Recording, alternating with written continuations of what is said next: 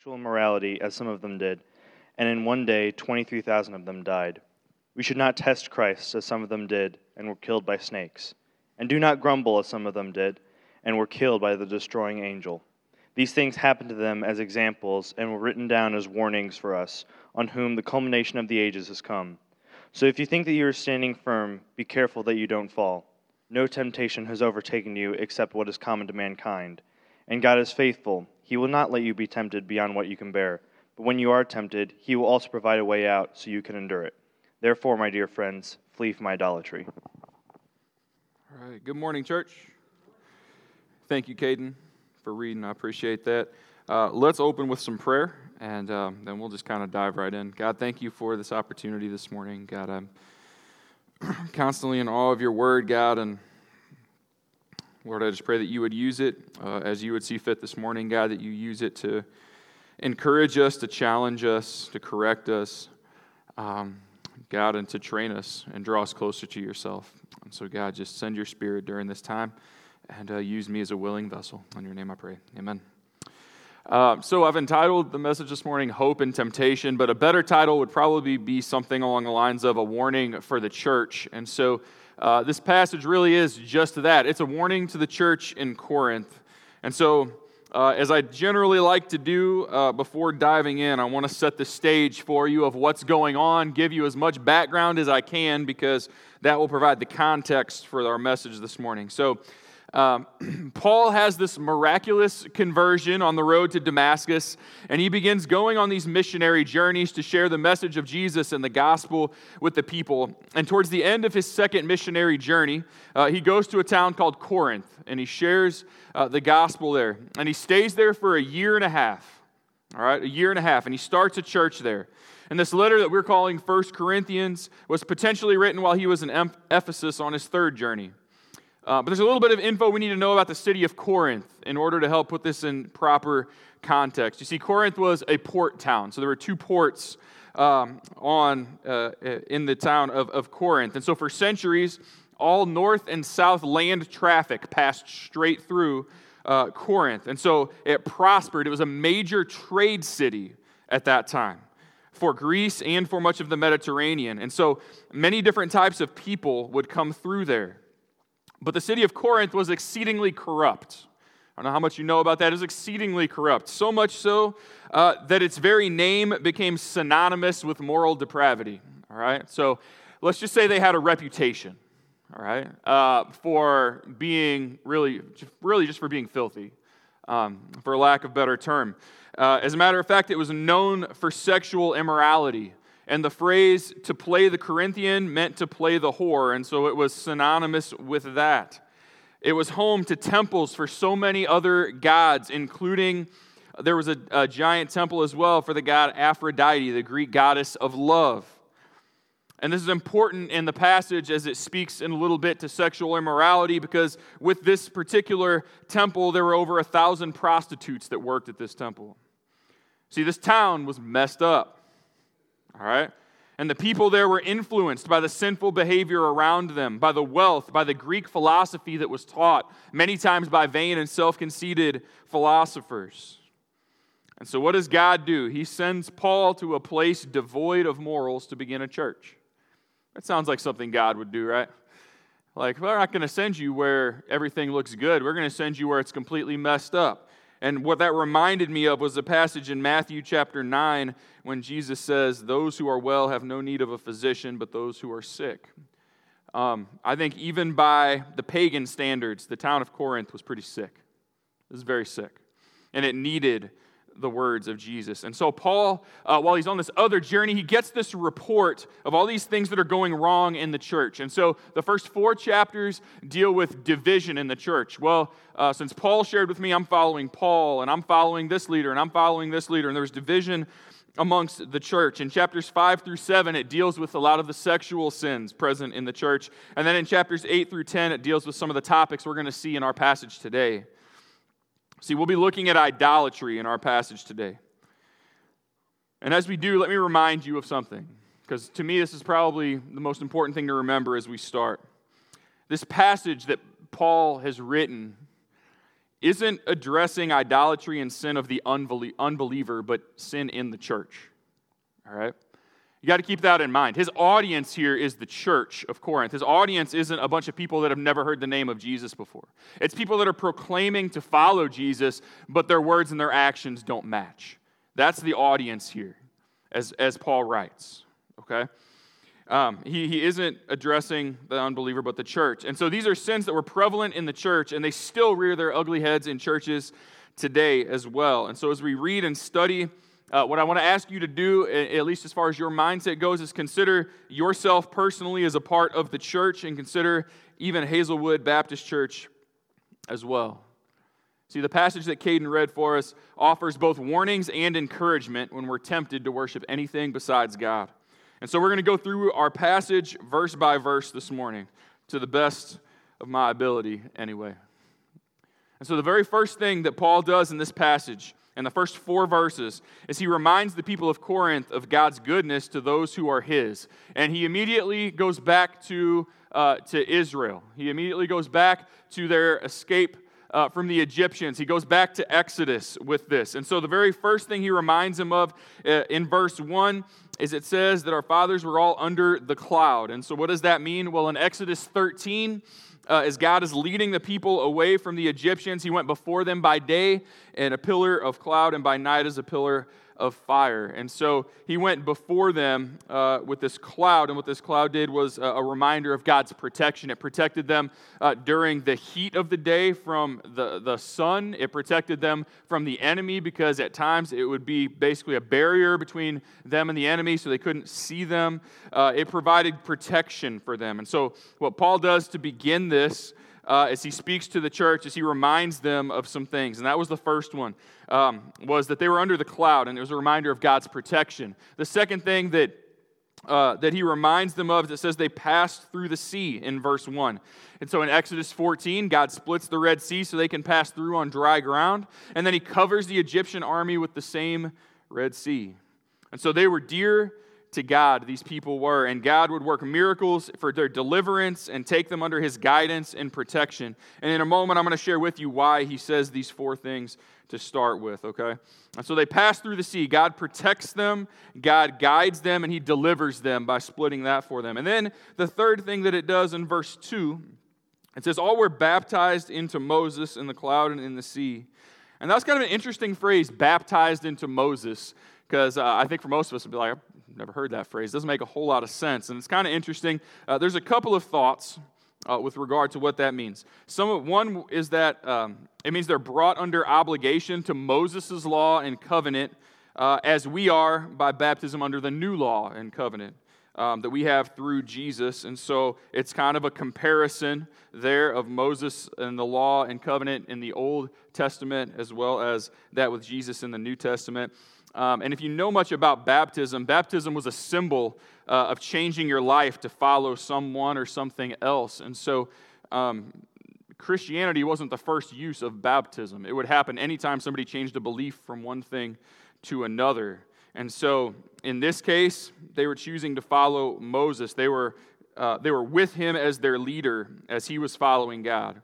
And so it says they were baptized into Moses, and so God gives them leadership worthy of following in those times.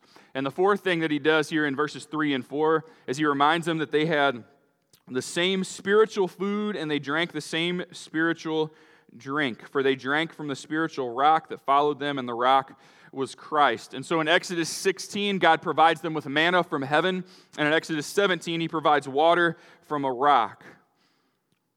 And in this passage, Paul refers to it as spiritual food. In other words, it wasn't natural. It came as a result of a miracle. So it was miracle bread and miracle water that they had that sustained them physically and gave them physical life in difficult times. And if you can imagine how much food and how much water it took for millions of people every single day, it was an incredible miracle of God that happened. Just incredible. For us today, we don't have literal bread raining down from heaven, but we do have that spiritual food, every believer. And in John chapter 6, verse 31, Jesus says, "Truly I say to you, it was not Moses who gave you the bread from heaven, but my Father gives you the true bread from heaven.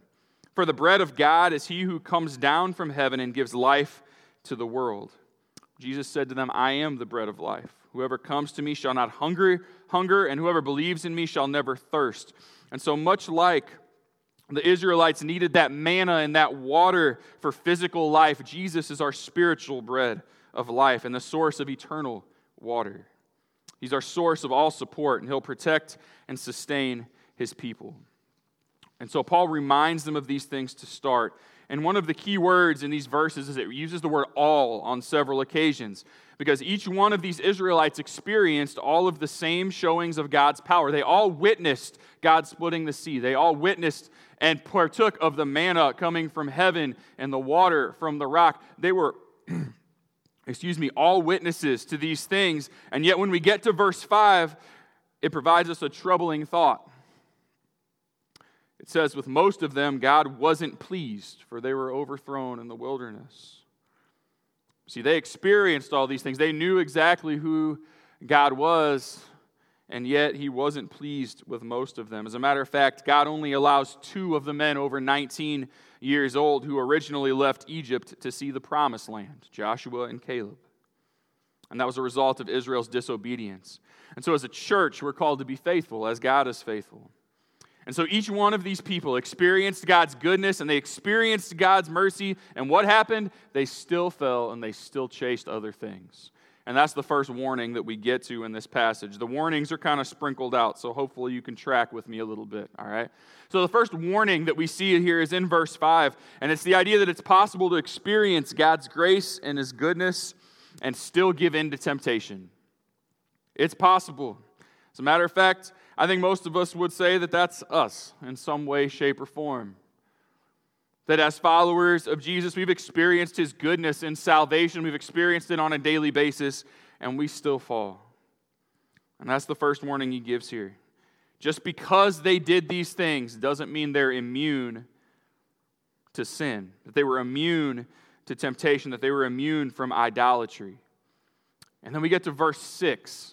And verse 6 tells us to learn from the examples of the Israelites that we might not desire evil as they did. See, to desire evil is to act on selfish cravings that are contrary to God's will. And he's telling us you should shun those desires. Don't lust after those things. Don't chase those things. The NIV says to not set our hearts on evil things. In other words, don't make these evil thoughts your aim like they did. Don't make that your aim. But we are called to learn from their examples. Why do we need examples? It's really pretty simple. It's because we forget things. It's really that simple. Because we're forgetful people. And forgetful people need reminders. And so he says, look at these as examples of what not to do so that you don't do these things. In the case of Israel, God allowed certain things to happen to them for the sake of later generations. Israel's experiences provided Christians now with both positive and negative lessons. And so in this particular letter, in this passage we're looking at, we find specific examples from Israel's history that were parallel to some of the things taking place in Corinth. And so remember how corrupt Corinth was and is, and we'll compare. The next few verses speak to those things and address the kinds of evil that they desired and the way that they sought after things that weren't of the Lord. And so they give a few common evils. And here's the first one, and it's mentioned in verse 7, is idolatry. All right, that was the first evil that was desired there. And it's a reference in this passage to Exodus 32. And so in Exodus 32, like I said, he keeps going back here to Israel and reminding them, here's what Israel did, here's what Israel did. Don't do that. Learn from that. Get past that. In Exodus 32, the people make a golden calf, and they eat and drink and rise up to play. See, they're mixing worship of the one true God while also worshiping false gods. They think there's no harm, but there were consequences. Later in Exodus 32, it tells us that 3,000 men died that day as a consequence for their sin. For the people of Corinth, Paul speaks in 1 Corinthians 8 about the people of the church eating meat from sacrifices made to other gods. In other words, they were participating in acts of idolatry and worshiping other idols by eating that meat from that sacrifice. There's some interesting phrases here in this verse dealing with idolatry and being an idolater. It says the eating and drinking and rising up to play. So the eating and drinking was a feast that was a part of idol worship. And so as they would go to these other temples and worship these false gods, there was a feast that would take place and they would be eating and drinking. And then it has this phrase, rise up to play. And while I don't want to get into detail on it, it definitely has sexual connotations to it. Okay? It could be dancing with no clothes. It could be physical acts that were taking place that were often a part of idol worship. And so he speaks out about these things. These are the things that you're doing as you're worshiping this other idol. And in Corinth in this time, there were so many other temples to other Greek and Roman gods that people were having a hard time changing their ways. They were having a hard time leaving behind the things that they did before they encountered the message of the gospel in order to seek after Jesus and the message that he gave. See, they were using the freedom they had from the gospel to continue to serve other gods. Well, I have this freedom in Christ. I have this freedom to do what I want because I'm saved and because I'm forgiven, and so I'm going to do what I want. Let me just remind us that Matthew chapter 6, verse 24 tells us that no one can serve two masters. We got one. That's it. Some people choose to serve self. Some people will choose other gods. Some people will choose only the Lord our God. But we can only serve one. See, the God we serve is a jealous God. He desires all worship, all glory, all honor, and he doesn't share that with anyone.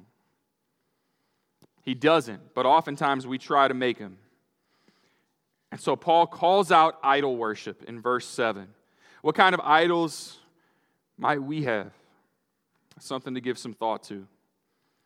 And now as we look at a few of these others, I want to preface it by saying this. Even though Paul directly calls out idolaters in verse 7, these other sins that are mentioned here can also be forms of idolatry if we're not careful. Okay? Remember, his audience is the church. Here's the second one that's in verse 8. We must not indulge in sexual immorality as some of them did, and 23,000 fell in a single day. And so he's referencing Israel falling from Numbers chapter 25, when it says the people began to whore with the daughters of Moab. So they were committing these sexual sins, and they were worshiping the god of those daughters. They were worshiping Baal, and the consequence was the death of roughly 23,000 to 24,000 people. So Numbers, in the book of Numbers, it says 24,000 here. In 1 Corinthians, it says 23 because they were approximate numbers. And so the people of Israel committed this sin. And so he gives them this example, and he reminds them of the consequences. See, for the people of Corinth, sexual immorality ran rampant, and many were addicted to it. Paul had already spoken to them to address several issues. In chapter 5 of 1 Corinthians, he calls out a man having an inappropriate relationship with his stepmom. In chapter 6, he calls out sexual sin and the practice of homosexuality. In chapter 7, he speaks on marriage, and he calls out sexual immorality outside of marriage and says if you can't show self-control, then you might as well marry. That it's better to marry than burn with passion. And while I have the floor for just a moment, let me also point out that Paul speaks very highly of the option of singleness for those who are called to it. We don't often speak to that as a church, but we should. Singleness is biblical. And so marriage isn't the end game, but being a faithful follower of Jesus and glorifying him is. And so Paul has already addressed some sexual sins with them. But this sin was so easily available to them. And I think this is one place that we really can understand and connect well in our society. It was so easily available. As a matter of fact, that temple that was dedicated to Venus had 1,000 prostitutes that worked there. So when they would worship these other gods, sexual immorality would ensue. As a matter of fact, many of these types of acts were a part of the worship to these other gods.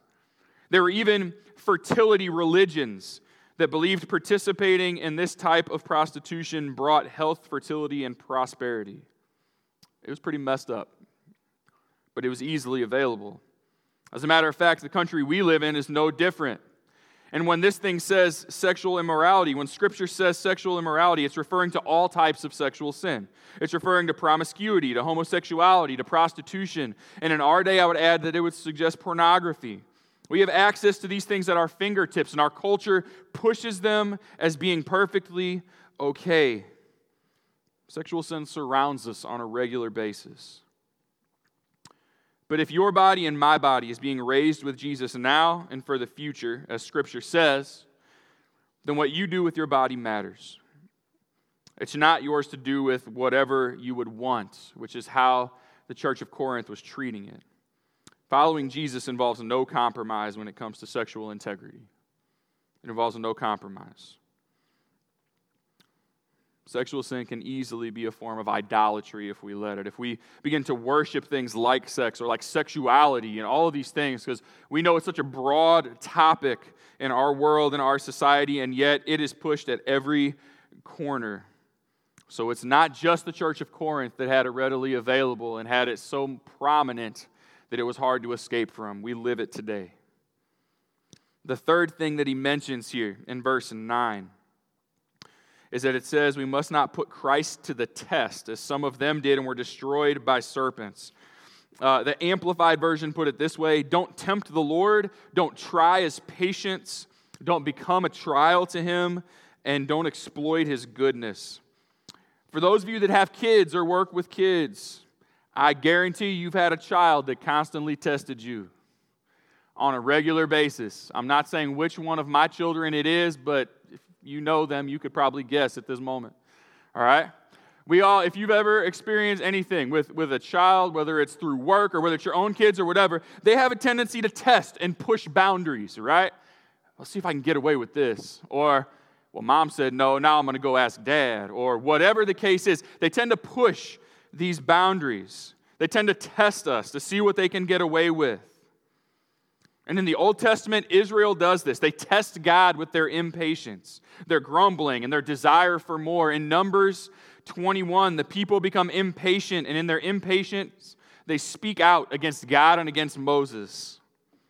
They refer to God's provisions, the food and water that he's provided them. They refer to those as worthless, and God punishes them by sending fiery serpents who bit and killed many of the people. See, this sinful testing of putting Christ to the test occurs when we doubt God's goodness, when we approach him with unbelief and disobedience, when we test his tolerance of sin. I want to repeat that. It happens when we test God's tolerance of sin. I can do this because it's not as bad as this. God won't care. He'll forgive me. We're testing God when we do those things. The Corinthians were testing God just as Israel had. See, the Christians at Corinth did this by attending pagan feasts. They went to places they had no right to be. Today, it's still possible to test God. If we do things we're not supposed to do or go to places where you really should not be, we make a trial of God. If we expose ourselves to dangerous and difficult circumstances and expect God to step in and save us from our recklessness, we test God. When we push the envelope to see what God will allow or permit, we're guilty of testing God. And he calls out the church for doing the same. He's saying, why are you all walking the line? Get away from it. That's not acceptable. See, Jesus responds to temptation in Luke 4:12 by saying this: do not put the Lord your God to the test. Do not put the Lord your God to the test. And here's the last one he mentions here in verse 10 on these specific evil desires they had. And number 4 was grumbling. All right? None of us ever do that, so we don't have to worry about this one, right? Nobody ever grumbles. But the word that is used here is kind of interesting. It's speaking in a low voice, half under one's breath. Nobody ever does that, right? We don't mumble under our breath when we talk to folks, right? But when you do that, you don't do that when you're saying something nice, right? Like if I'm going to encourage somebody, I'm not going to mumble that under my breath. I'm going to say it where they can hear me. If I'm going to say something a little bit soft under my breath, it's because I don't want people to hear it because it's got a negative connotation to it. And that's what he's talking about when he's speaking of grumbling. It's like, I don't want everyone to hear it, but I don't mind if somebody hears it. It's usually a complaint or something negative. In multiple places, including Numbers chapter 14, the people grumble against God and Moses, and they believe things were better the way they were. Why did you bring us here? We had this back here. Let's go back and be under slavery again. They grumble, they complain. But with that grumbling came consequences. Later in Numbers 14, for example, is when God tells them that only Caleb and Joshua are going to see the promised land of the men over 20. So the Corinthians murmured just the same against Paul. They grumbled against him and against Christ, and they seemed to have set up other teachers. These other teachers would indulge and soothe them, and in particularly incite more of a revolt, a revolt to idolatry. So they would push them towards idolatry in some way. But for us as believers, rather than complain, we're called to be grateful for what we have. We can grow in gratitude and we can lessen our complaining if we remember some things. One is that complaining is usually wasted energy because God doesn't like it. And let's just be honest, you may have some good friends that are willing to listen. Man, they don't really want to hear it either.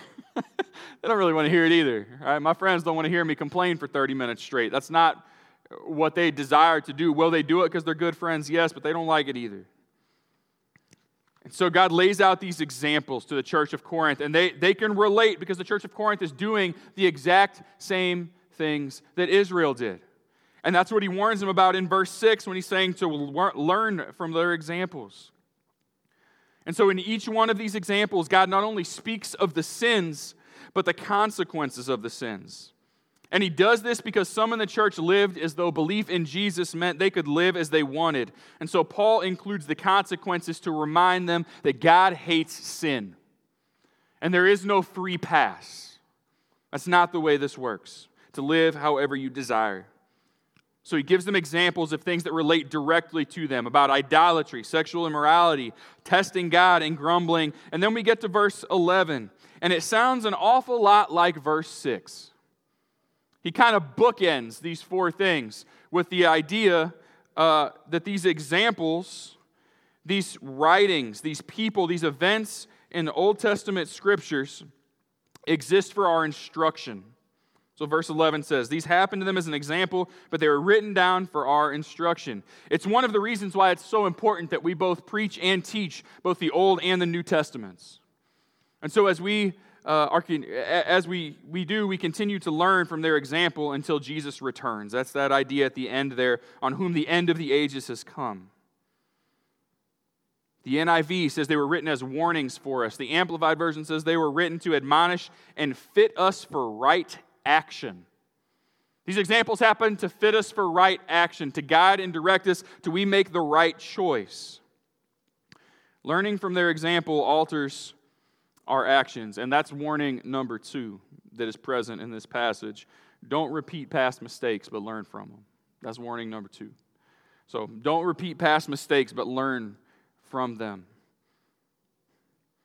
We went over this in Sunday school last week in a passage as we were talking about how the dog returns to its vomit, that idea that we return to our sin, that we repeat the same thing over and over, and Paul warns the church against that here. So much so that he says it in verse 6 and again in verse 11.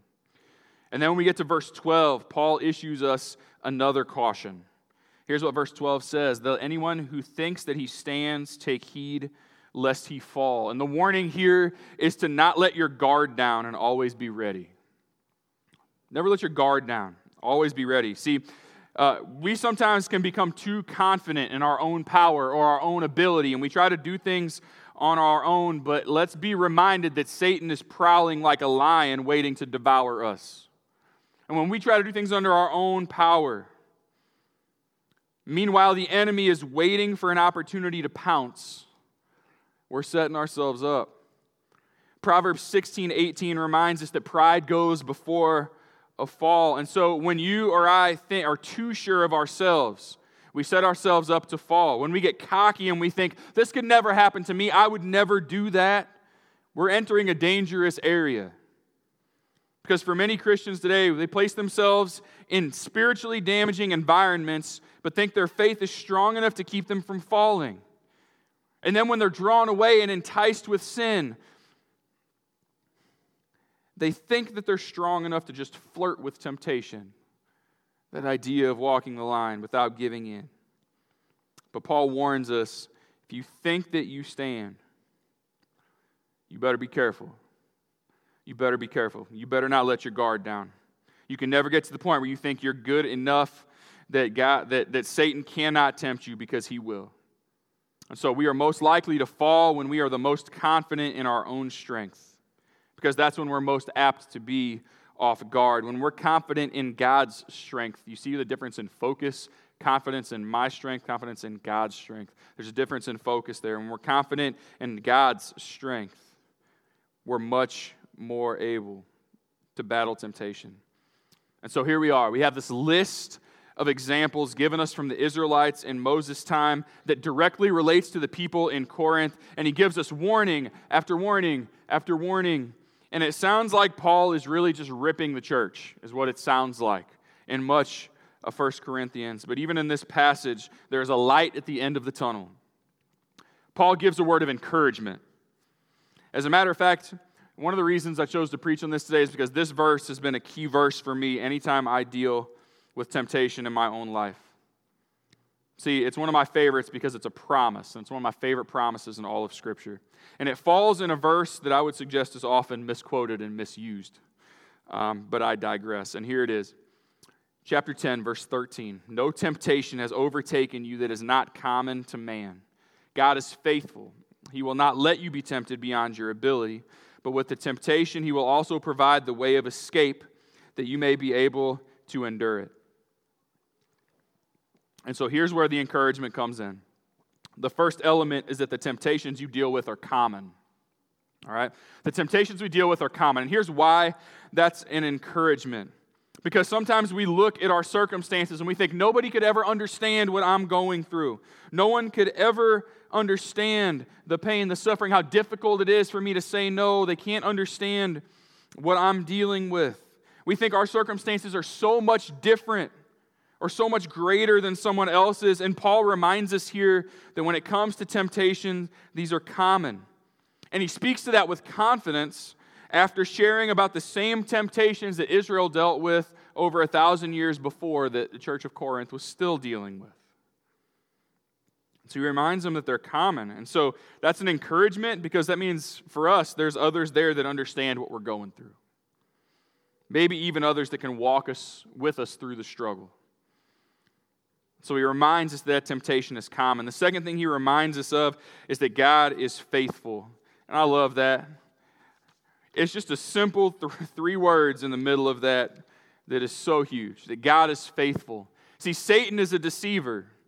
Men will deceive. The world pushes us towards sin, but God is faithful. He's faithful to be there right with us. He's faithful to provide us the strength and security that we need. He's there whenever temptation strikes to walk with us through it. He keeps his covenant, and he will never disappoint the hope and the trust of his children. God is faithful. And the last part of this is that God always provides a way of escape when tempted. And this has really, really helped in a lot of ways. See, people generally focus on the part about being tempted beyond your ability, but forget the part about the promise of an escape. See, either our trials are going to be proportioned to our strength, or the strength will be supplied by God in proportion to our temptations.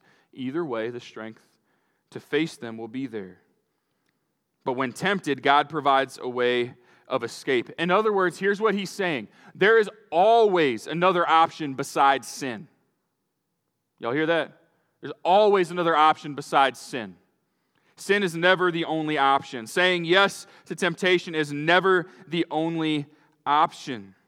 The way of escape may not be easy, it may not be fun, but there will always be one. And the option that does not lead to giving into temptation is the one that glorifies God the most. That's the one we're called to seek after. See, we can be tempted to do what's wrong or simply to not do what's right. But regardless, God has a particular God-given way of escape for every temptation that we face. That's encouraging, because many times when we're in the middle of these situations, we can't see a way out. But God's Word promises that there is one. And so with that can come comfort. With that should redirect our focus and attention to say, all right, God, what is it? And then to seek after that. Some escape may come through Scripture, as Jesus fought temptation with Scripture. Some may come through prayer, or through focusing our mind on the right things, or maybe even choosing to hang out with the right friends. But God always provides a way of escape. Consider Israel with their backs against the Red Sea. God provides a way of escape. What a promise that He gives us. When we're tempted as the Israelites were, as the church of Corinth was, God has promised us a way of escape. We never have to give in to temptation. There's always a choice to say no. And so I'm thankful for this word of encouragement that Paul gives us. He then reminds us again in the last verse of our text today in verse 14 to flee idolatry. In other words, don't just avoid being an idolater, but flee it. And so literally holding oneself back from the worship of idols, shunning the idea of loving anything more than God, fleeing it, running away from it. It's an idea of showing self-restraint and self-control in the face of temptation. And so the church of Corinth was tempted to go back to the ways that they had before. They were tempted to continue to seek out these other gods that they were surrounded by. They were tempted to chase after the sexual immorality and the questioning and trying of God and the grumbling that they were surrounded by. And they were tempted to continue to live in those ways. And Paul's like, knock it off. We've seen this movie before. Let's go back and watch it. You see what happened as a result. Paul names the consequences for almost each and every one. He reminds them that there's consequences for those choices and those decisions. And so I just want to remind us of a couple things here as we close, all right? Thank you all for sticking with me. Consider the church today. I want you to consider Hazelwood Baptist Church today. Consider yourself as a part of the body of Christ for today. For the church of Corinth, their most serious problem was worldliness. See, they were unwilling to divorce the culture around them. They were unwilling. They had no desire to do that. Most of the believers couldn't consistently separate themselves from their old, immoral, pagan ways. And so Paul writes this letter, as well as several others, to correct them. See, the temptations that they were dealing with were connected to the culture that they lived in. So think about that for a moment. Many of those temptations were directly related to the culture and the society that surrounded them and that they were a part of. In our world, what things are we surrounded by in our culture that could cause problems within the church? What would some of those be? I'm not asking you to shout that out at the moment, but at least give some thought to it. What are some of those things that we are surrounded by in our culture and our society that would cause problems within the church? There's some that, in my opinion, are blatantly obvious: sexual sin, sexuality, homosexuality, all these things that are pushed in our culture. Responding to hate with hate, which is contrary to Jesus, who chose compassion. And there's plenty of other examples of things that could cause problems within the church. But let's be honest, if it's something that our society and our culture pushes, you can be guaranteed that there are folks in the church dealing with these same temptations. We may not always talk about it because we want folks to look at us like we're great. So we may not mention it because we're scared of what people will think. But all these things, these temptations that society and the culture push, are things that people within the church deal with. We're not immune to it because we're in the church. Now, we may not give into it as often or maybe at all, but we still face the same temptations. And what Paul says here is quite simple. You don't have to choose to give in to temptations pushed by the culture around you. As a matter of fact, it ruins your witness as your walk and your talk don't match. But because God is faithful, He provides us a way out. And so for those of us dealing with certain temptations this morning, whether it be the temptation to serve some sort of idol, whether it be a sexual temptation or grumbling against God, I just want to end with a word of encouragement to repent and to seek that way out. the way that glorifies God the most, is the one that we're called to choose. And He promises that way because He's faithful. Let's pray together. God, thank you this morning for your word. God, I know that there are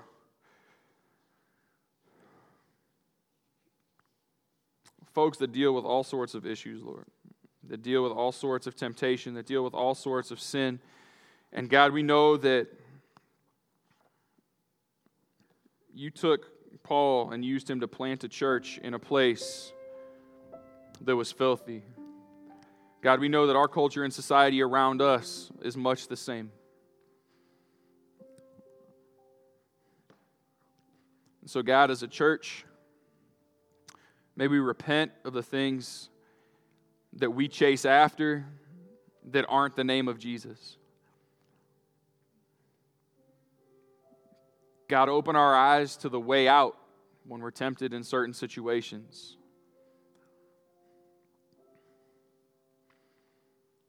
God, allow us to remember not just your faithfulness to be present and to provide, but also your faithfulness in upholding justice and providing consequences for sin as well, God. God, we thank you for your word. We thank you for this warning, because, God, we know that no church is immune to falling into sin. God, may we be a church that seeks after you, that loves you wholeheartedly, and that desires to be pure and holy as you are pure and holy.